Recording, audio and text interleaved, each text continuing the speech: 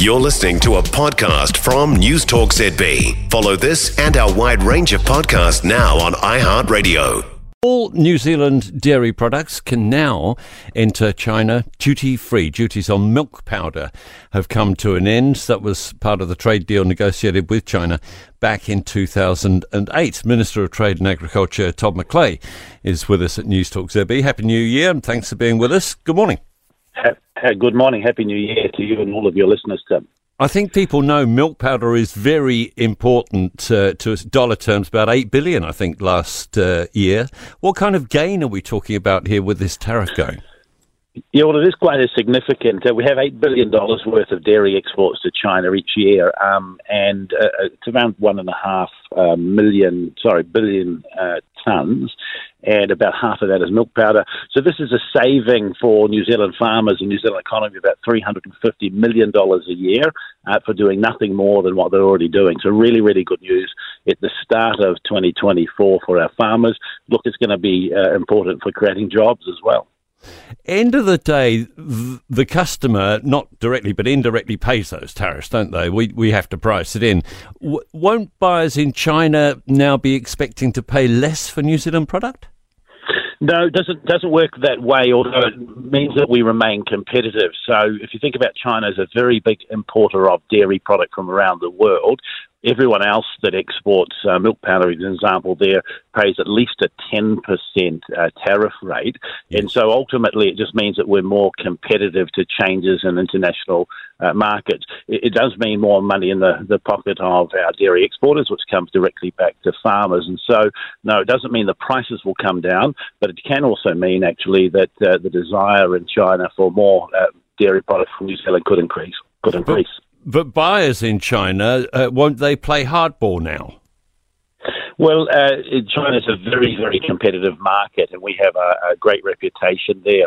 I think what you're going to see over the coming years is, not only domestically consumption going up in China, but they take many of these products, transform them, and add them to ingredients and various things they export around the world. And so what it means, I think, is that actually, as they need greater product, they'll look towards New Zealand primarily because they know that we are high-quality, safe producers of this protein. And so I think what happens is our reputation, which is extremely important, holds those prices up for our exporters.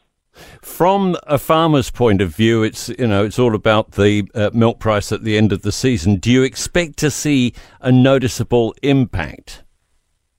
Well, the milk price itself, doesn't necessarily change. It's just the costs, the tax when it goes into China.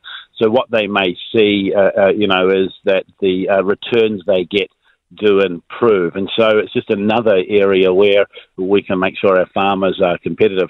But at the same time, we're very keen to open the door to other parts of the world so that, the exporters have some choice. The EU FTA, which has some modest gains in dairy, but, is very good across the economy and other types of food that we produce. The EU have ratified that. We'll be working really quickly once Parliament's back in the new year to do what we need to so that we can have that agreement enter into force.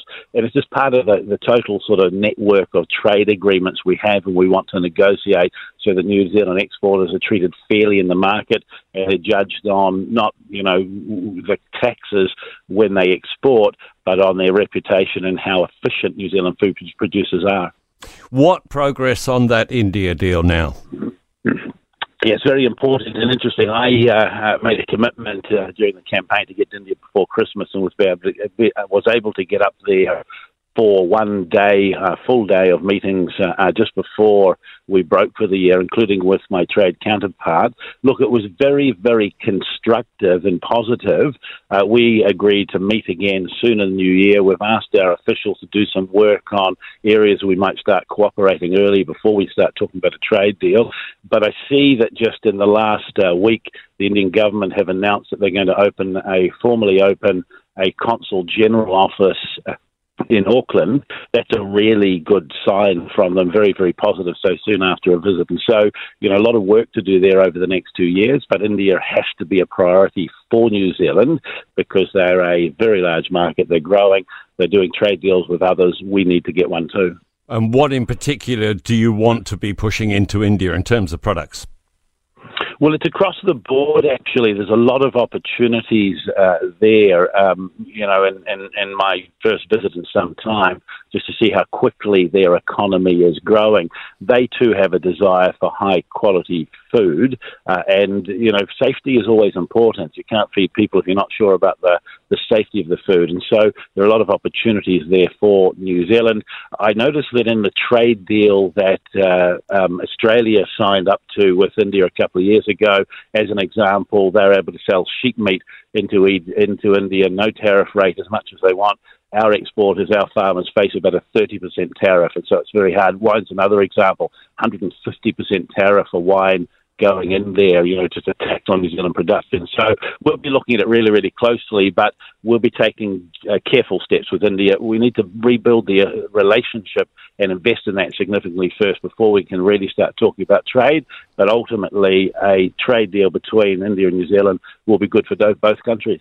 Looking forward to you announcing that. Todd McClay, who is Minister for Trade and Agriculture. For more from News Talk ZB, listen live, on air or online, and keep our shows with you wherever you go with our podcasts on iHeartRadio.